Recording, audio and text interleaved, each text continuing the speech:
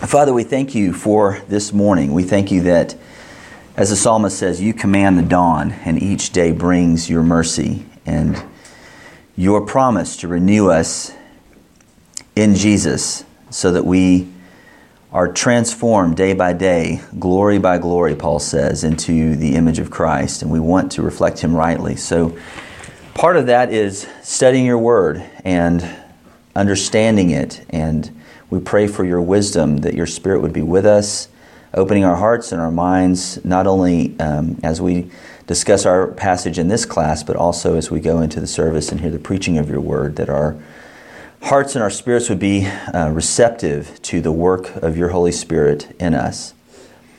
And so as we begin this next section, would you make us willing in the day of your power to be transformed again and again in the image of Christ? It's in His name that we pray. Amen. All right, we're in Acts 22. And last time we heard Paul's speech to the Jewish mob that had just beaten him half to death. It's always a good intro. Let's get some context. What was going on here? What was the scene? Why was he there? What was the issue that they had with Paul?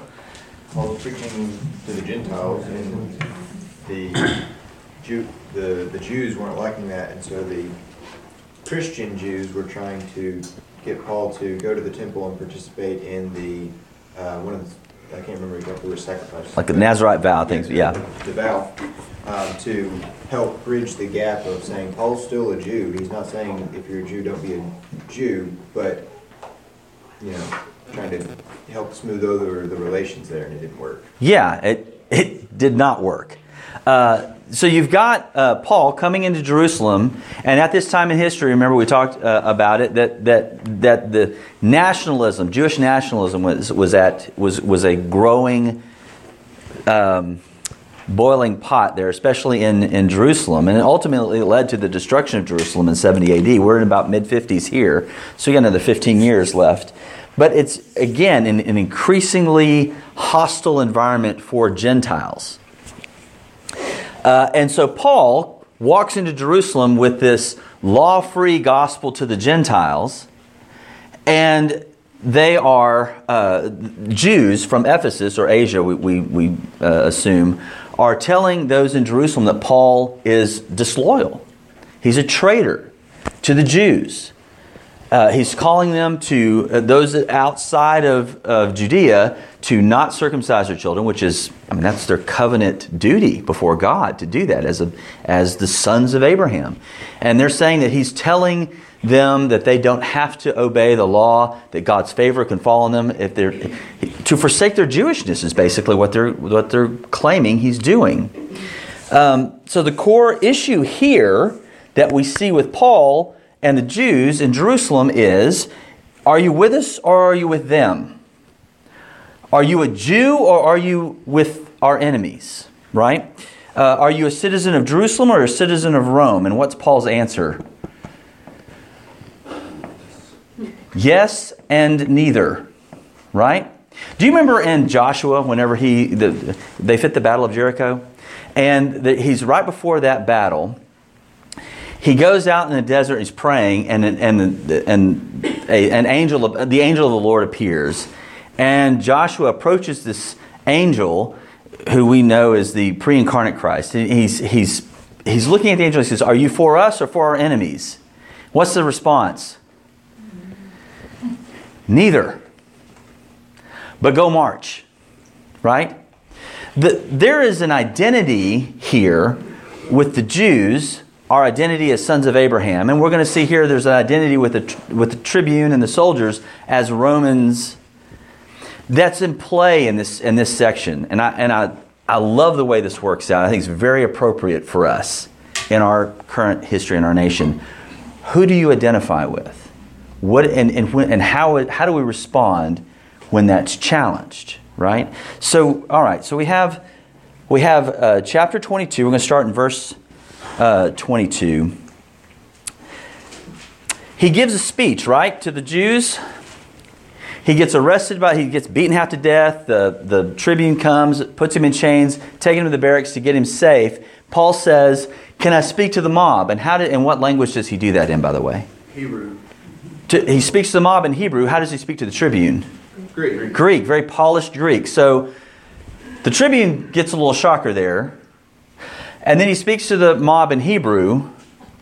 And he gets to the word, Jesus telling him in the temple, I'm going to send you far away to the Gentiles. And they love that word. Right? So, verse 22. Up to this word, they listened to him. Then they raised their voices and said, away with such a fellow from the earth, for he should not be allowed to live. And as they were shouting and throwing off their cloaks and flinging dust into the air, the tribune ordered him to be brought into the barracks, saying that he should be examined by flogging to find out why they were shouting against him like this. Always a good idea. But when they had stretched him out for the whips, Paul said to the centurion who was standing by, is it lawful for you to flog a man who is a Roman citizen and uncondemned?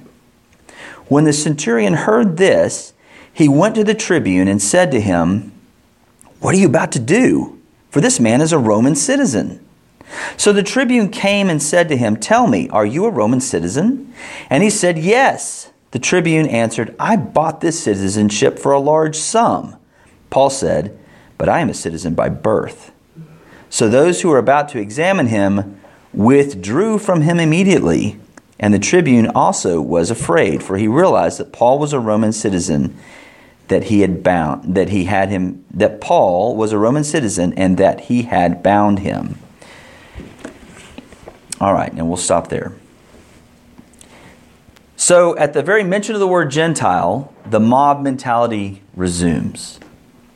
And some have argued that Paul should have known better than to mention Gentiles at this juncture, Let's stay with a, hey, I'm a good Jew theme.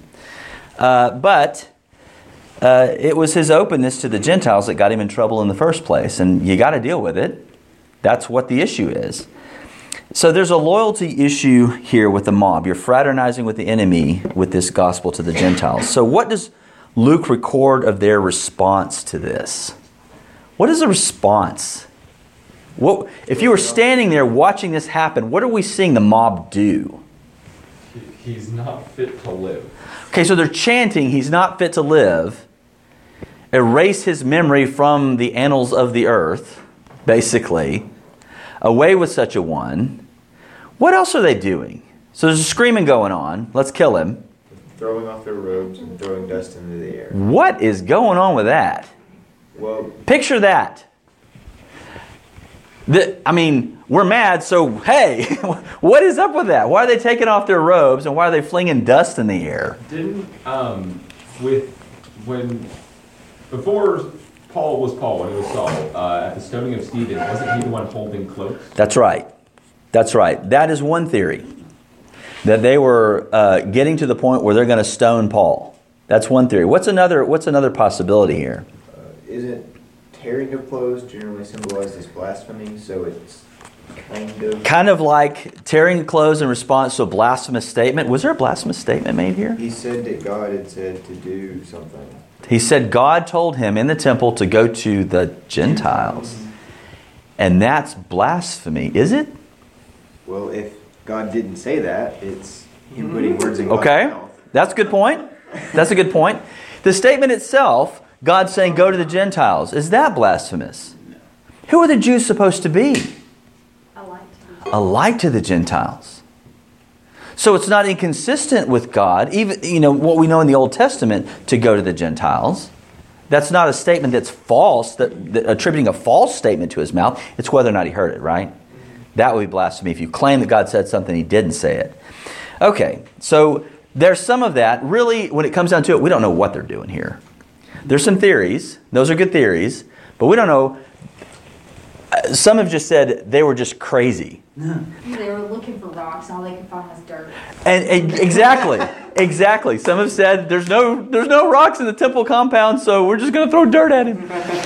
If you look at this scene, it's crazy town. They're absolutely incensed by this guy, and they're acting like raging animals here. They're waving their cloaks, and they're throwing dirt everywhere, and everybody's like, okay, that's enough with the dirt, What? It's crazy town. Oh, but we are so superior to Gentiles. God has chosen us. We're so superior to all of these pagans around us. And yet, look what they're reduced to in response to the gospel. Why would they react this way? What drives that? When you start touching and challenging people's identity of themselves, how they view themselves, what they're entitled to, it ceases to become a rational argument. And that's what I love that Scripture does this. It shows us, the Holy Spirit shows us where our personalities, where our character, what our responses are to being challenged at cherished assumptions, cherished identities. And you see them just reduced to wild, crazy animals here. All right. In general, people do not handle it well when you contradict how they perceive their identity. So here Paul is making the argument that the God of Abraham, Isaac, and Jacob is giving his steadfast love to people other than Jews. And so in their minds, Paul is arguing that God is breaking his covenant with them to go to the Gentiles, their enemies. It's a huge deal. Isn't that the thread of thought that Paul addresses in Romans 9? It's not as though the Word of God has failed, right? That's the whole fundamental thing that drives 9 through 11 is, what do you do with God's promise to the Jewish people? It's not as though the Word of God has failed. Well, this crowd isn't much for reading Paul in Romans. And so the Roman tribune has him pulled back to the barracks for safety. Out of the frying pan. Into the fire. What does Luke record next? They're going to examine him. They're going to do a little enhanced interrogation. For real, right? This is serious enhanced interrogation. So what language has Paul been talking to the crowd? Hebrew. Do you think the Romans understand Hebrew? Have they had Hebrew school? No. So they're hearing Paul talk, and it's like being in an elevator with two foreigners. I got nothing, And they're talking, and someone gets mad at the other, and you don't know what's going on. It's like, okay, what's going on? This is what they're saying, except it's not a friendly conversation. This is a rabid mob who's doing some weird things with their cloaks and throwing dirt in the air. He doesn't know what's going on. He can't tell what's going on with the language that's being used because he doesn't speak Aramaic. He doesn't speak this Hebrew dialect at all.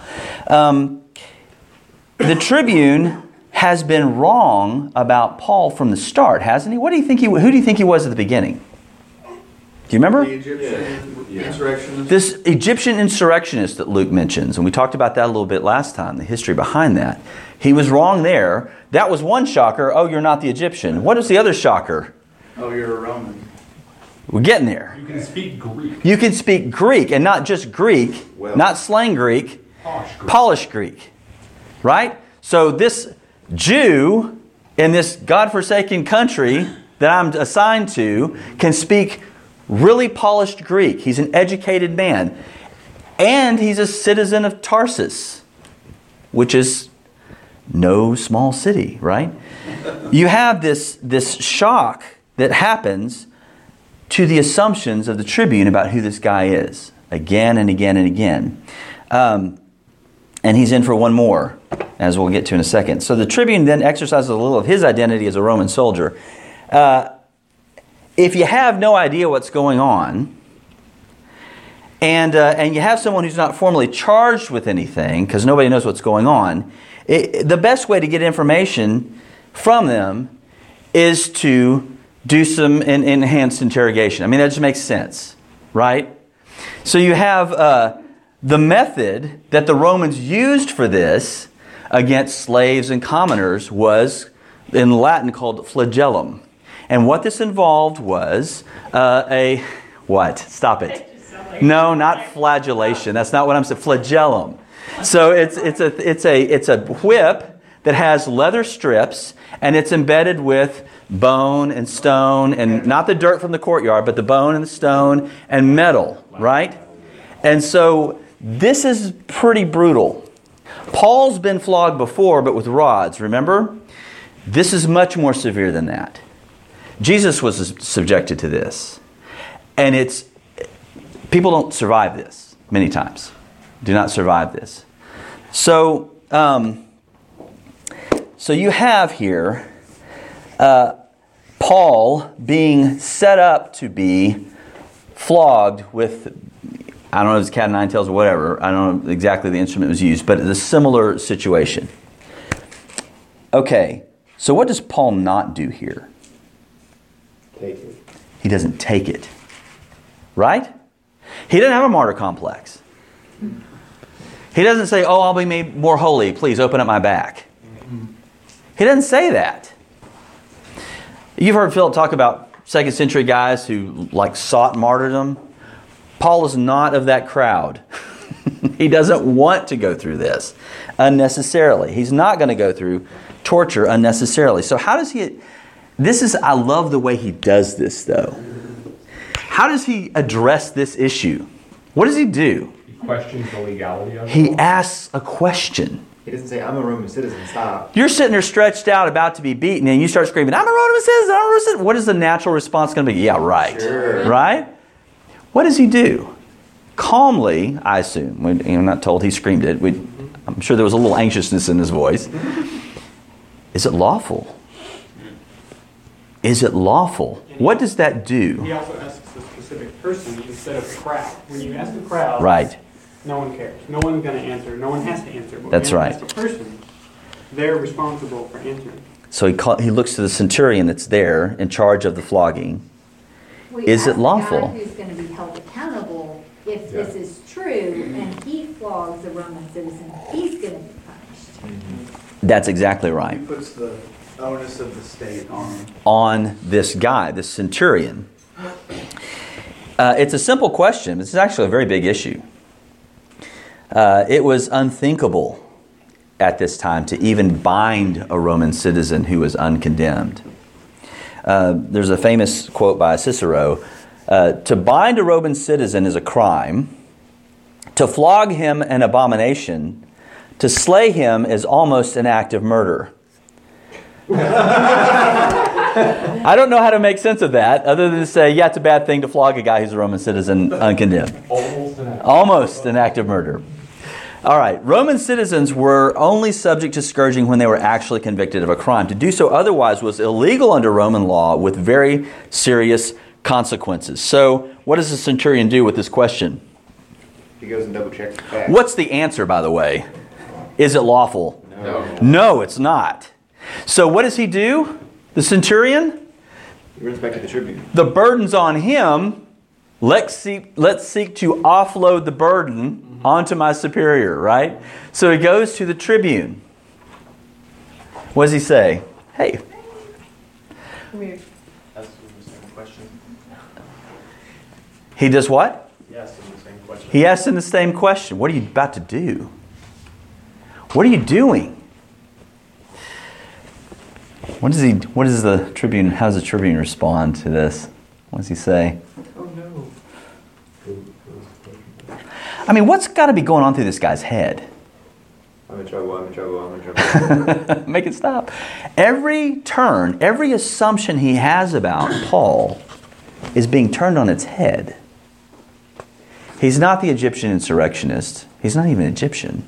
He's actually a Roman citizen. He's claiming to be a Roman citizen now. This Jew, out of nowhere, This educated Jew out of nowhere is claiming to be a Roman citizen. And what's a big deal about that to the tribune?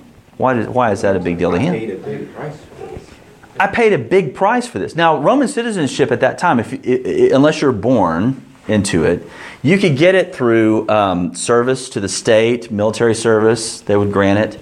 If a slave served their master well and they were freed, they would grant them Roman citizenship. It was a legal process to do that. If towns were turned into colonies, if they were granted colony status, the entire town was was given citizenship. Toward the latter part of the empire, under Claudius, they actually started selling it. It's like an indulgence for Romans. It kind of carries through. They started selling it, and it was a huge amount of money to do it. But it was always thought to be a lesser valued citizenship than birth. They proved that, by the way. How was Paul born into Roman citizenship? Nobody knows. It's been the subject of a lot of debate. Nobody knows. It could have been that they served the state by making tents for the soldiers or something like that. They could have been part of a colony at one time that would travel, that they were granted citizenship. His dad granted citizenship somehow. Tarsus wasn't a Roman colony? I don't know. I don't know. It was considered to be, they were impressed with his citizenship of Tarsus. That may be the way that it happened. We don't have any confirmation of what actually took place for him to get citizenship by birth. But whatever the reason, it's not challenged. What's the tribune's response? How does he? Pay for mine. I had to pay for mine. Now, when he says that, a lot of scholars think they hear sarcasm, like, boy, this stuff is going for cheap now. What's the deal? Even this guy. What's Paul's response? I got it by birth. So what in status, suddenly this backwoods Jew who's been beaten by a mob, so he must have done something wrong, is suddenly in social status greater than the tribune. Shocker number 4. The assumptions that he had about this other have been turned on their head. Right? It's not just an afterthought, Roman citizenship. He got his by birth. All right. Nobody knows how his family came to citizenship status, but that's really not the point. In the scheme of things, Paul's status as a Roman citizen by birth was greater than the tribune's by purchase, and the tribune has put him in chains and stretched him out for scourging. That's a big deal. What happens? The scene goes full stop, right? And Luke records Lysias's response to this new information, this 4th shocker with Paul. What is it? Whatever. Okay. No, he's scared to death. He's in great fear over what he's done to Paul. Put him in chains down around the mob, and now stretched him out for scourging. It's a big deal. And from this point on, Lysias treats Paul with great respect. And we'll see that as we go through Acts, as long as Lysias is with him.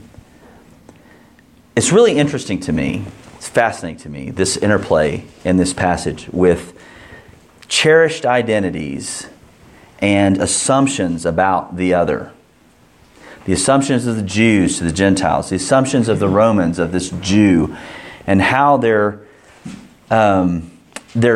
idols of who they are challenged. The Jews idolized their identities as sons of Abraham and this feeling of superiority before God over the Gentiles. And the Romans idolized their citizenship and the rights that it gave them under the laws that they imposed on everyone around them.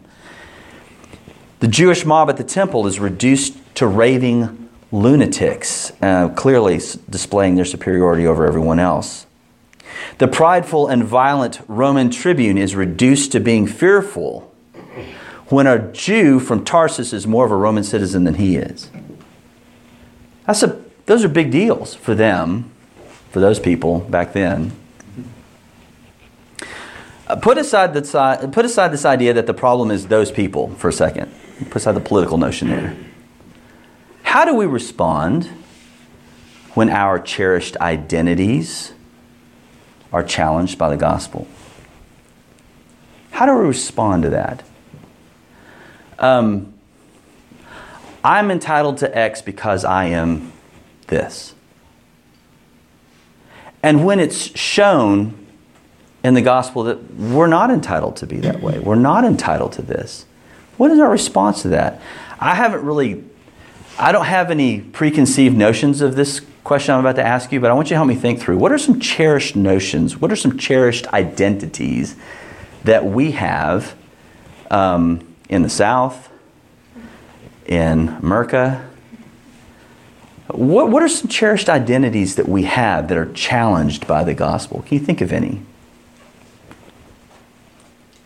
Pride, well, freedom through pride is a big thing in America. And we're free and proud to be an American. We're free, but it's not. It's very different than the freedom that's expressed through the gospel. It's a very different type of freedom. In what way? In us, it's a freedom through Christ.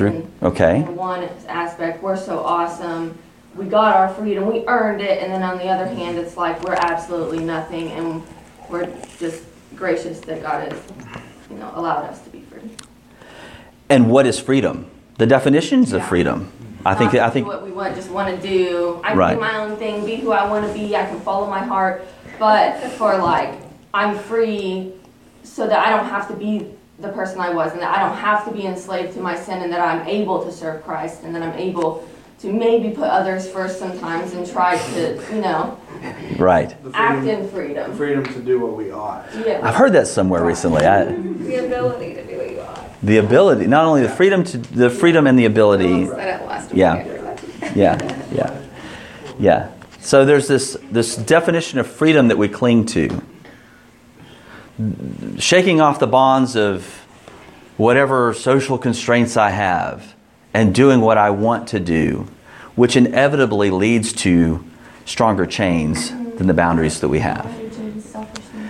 Versus Christ, who for freedom has made us free, to no longer be in the yoke of bondage, Paul says, no longer in the yoke of sin, following our raging animal instinct that you see here.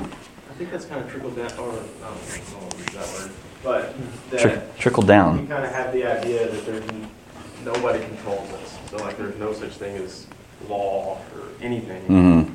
So the laws that are to be followed, that are put in place by the government, we're thinking, well, who are they to tell me I'm somebody? So I don't have to do that. Yeah. I read an article this week about the new feminism and the crazy town regulations that they're trying to put in place about when yes means yes and no means no. Versus you have clear consent when you say I do. There's a hard, bright line. But before that, now we have all this freedom and all this uncertainty of what is appropriate sexual activity and all this kind of, and what's the, but in the understanding of, I don't want to say Christianity, but although that leads into this, but just the understanding of what is it to be a man and be chivalrous, to be a respecter of women, and all of that is gone out the door in today's culture because we're free. Yeah. So we never know when yes means yes and no means no, right? So we've traded a law, sex after marriage, with freedom where now nobody knows if anybody, what the rules are anymore. I guess it's yes if they liked it, and it's no if they didn't, and so now everybody's like, what? That's a very core issue in our culture right now. What are the rules anymore? And yet we traded certainty, biblical certainty, for chaos. And isn't that the way of it? Nobody believes that we were created by God, and God, since He created us, He knows how nature operates, so He's given us rules to follow, and then whenever we break down those barriers without knowing why they were put in place in the first place, like all the sexual revolution, then it just makes a mess of things, and then you start to wonder, well, how did we get here? But nobody's allowed to ask those questions because we're free. Right. I've had that conversation. You're not free to ask the question. It's like, how dare you? Yeah. You're perfectly But free to then, ask it. but then there's a lot of articles coming out, even by like just extreme, like left wing, whatever, that talks about the how good modesty is and monogamous relationships and how healthy they are because you don't have all the mess that comes along with just. Isn't it amazing? There actually are some Go ahead. feminists coming out now that are trying to redefine feminism as being feminine. Yeah. As being, It's actually being feminine? As being, and it's more of a trying to redefine, it's not the traditional idea of that the radical feminist movement, which was to make, to break down the barrier between men and women and make women like men. Mm-hmm. And, but I've seen that, I think I saw it on Fox News, but there was a lady who defined herself as a feminist, but her idea was trying to redefine women as women. Because now that's a radical thought. You know, it really tells you how desperate the culture is when biology is a radical thought. Yeah. It really does. They're coming full circle now. But we know this already. Right. It was already there. Order was there, and we traded order for chaos. We traded peace, shalom, order for chaos. That's one area. There's plenty of other areas. What is well, maybe we should move on here. It's 10 o'clock. Here's one question I want us to kind of wrestle with. He's beaten half to death. He's stretched out for flogging. He'll never be out of chains again till the end of the book. Did Jesus love Paul? And don't answer that too quickly. Did Jesus love Paul? Here's a man rejected by his own people, rejected by his own. I was a Pharisee among Pharisees. These are my people. And he's rejected, disowned, beaten by them. That's a pretty extreme form of rejection. This isn't just, hey, you're not welcome at Thanksgiving. His own identity as a Jew is stripped. He'll never be able to go to Jerusalem again. He's in terror of extreme torture. His freedom is stripped. He'll never be able to roam the country freely again. Did Jesus love Paul? Can we say that affirmatively? It's not like Paul went into this not knowing this wasn't going to happen. Okay. That's true. He's told again and again and again. He's been spared the agonizingly slow death of being scourged and then left to rot. Okay. I guess that's a lesser form of Well, pain, suffering, mental anguish. so the question you asked is, does Jesus love Paul? Mhm. But what is Paul doing all this for? Or for what is Paul doing this? Okay. It's for Jesus. Nice. It's Paul seeking after God and doing what is not in his own interest, but God's interest. And so God isn't all about Paul. God is about all his people. Mm-hmm. And if he needs to use Paul to be able to save however many people, it's not that he doesn't love Paul, he loves everybody. And whatever happens to Paul on that earth, this earth, it's the same earth. It is. Oddly enough. Biology included. Matter. It's inconsequential Mm. because what he's given it. It feels very consequential to Paul. Yes. I agree. I mean, think about that. Stretched out. It's coming.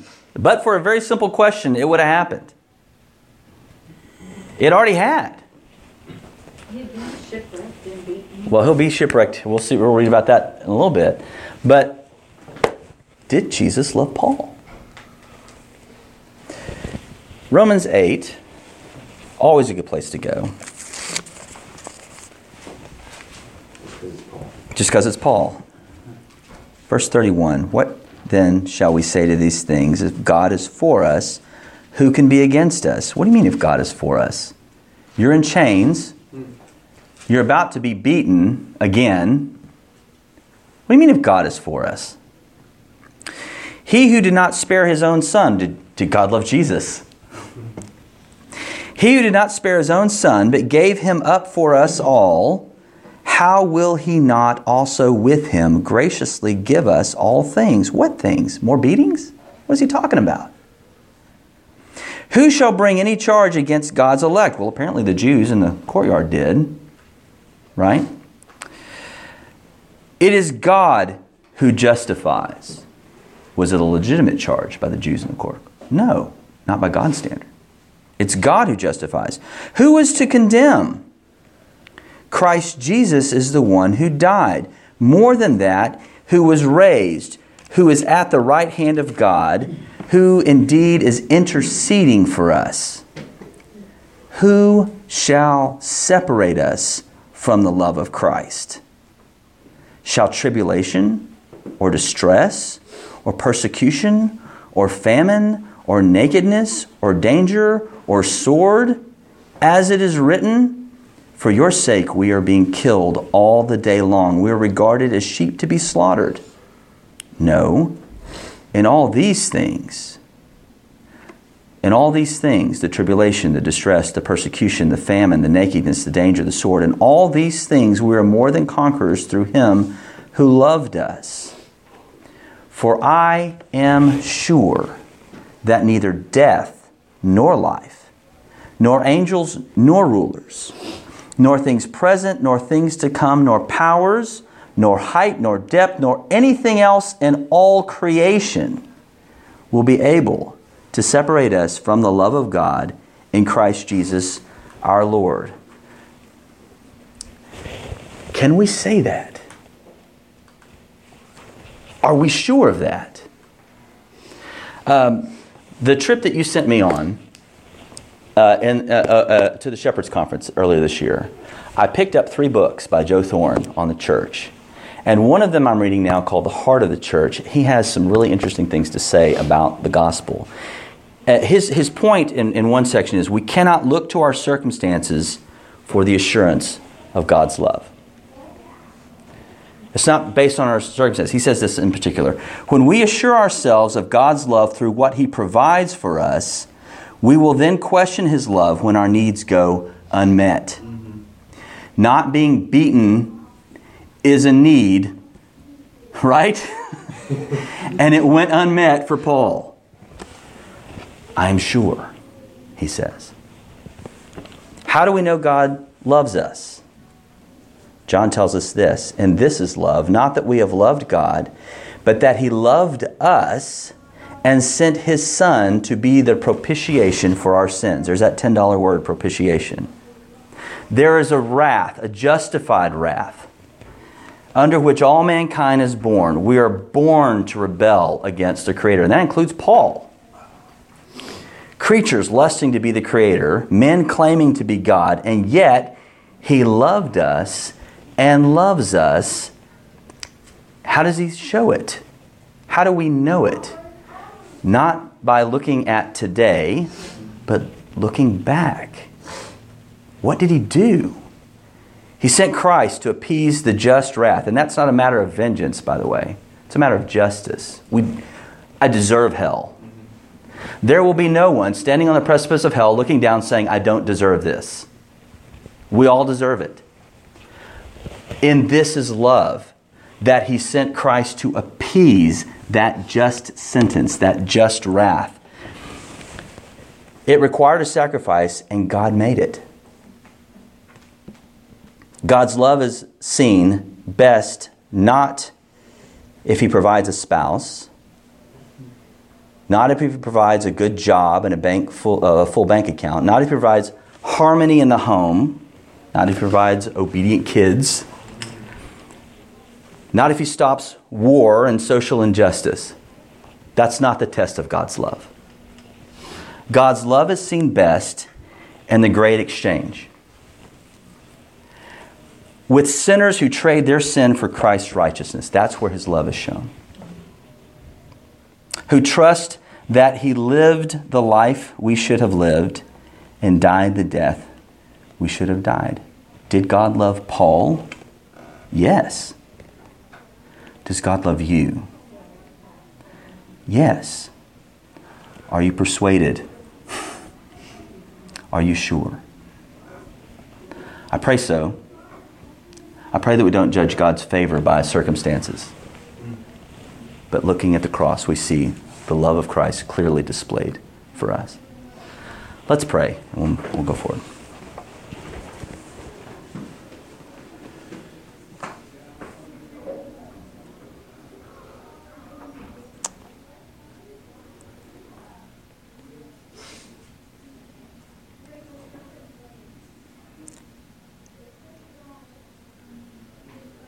What do we do in response to your love? What have you called us to do?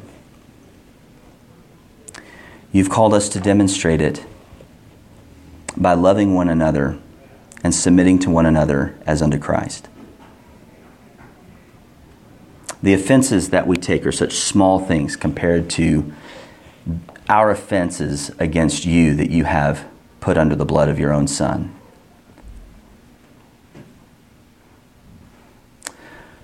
Father, would you give us a zeal to display your love in our faithfulness to you by getting to know Jesus better and by loving one another as unto Christ, not based upon how they treat us, but how you've treated us. We pray for all these things in Christ's holy name. Amen.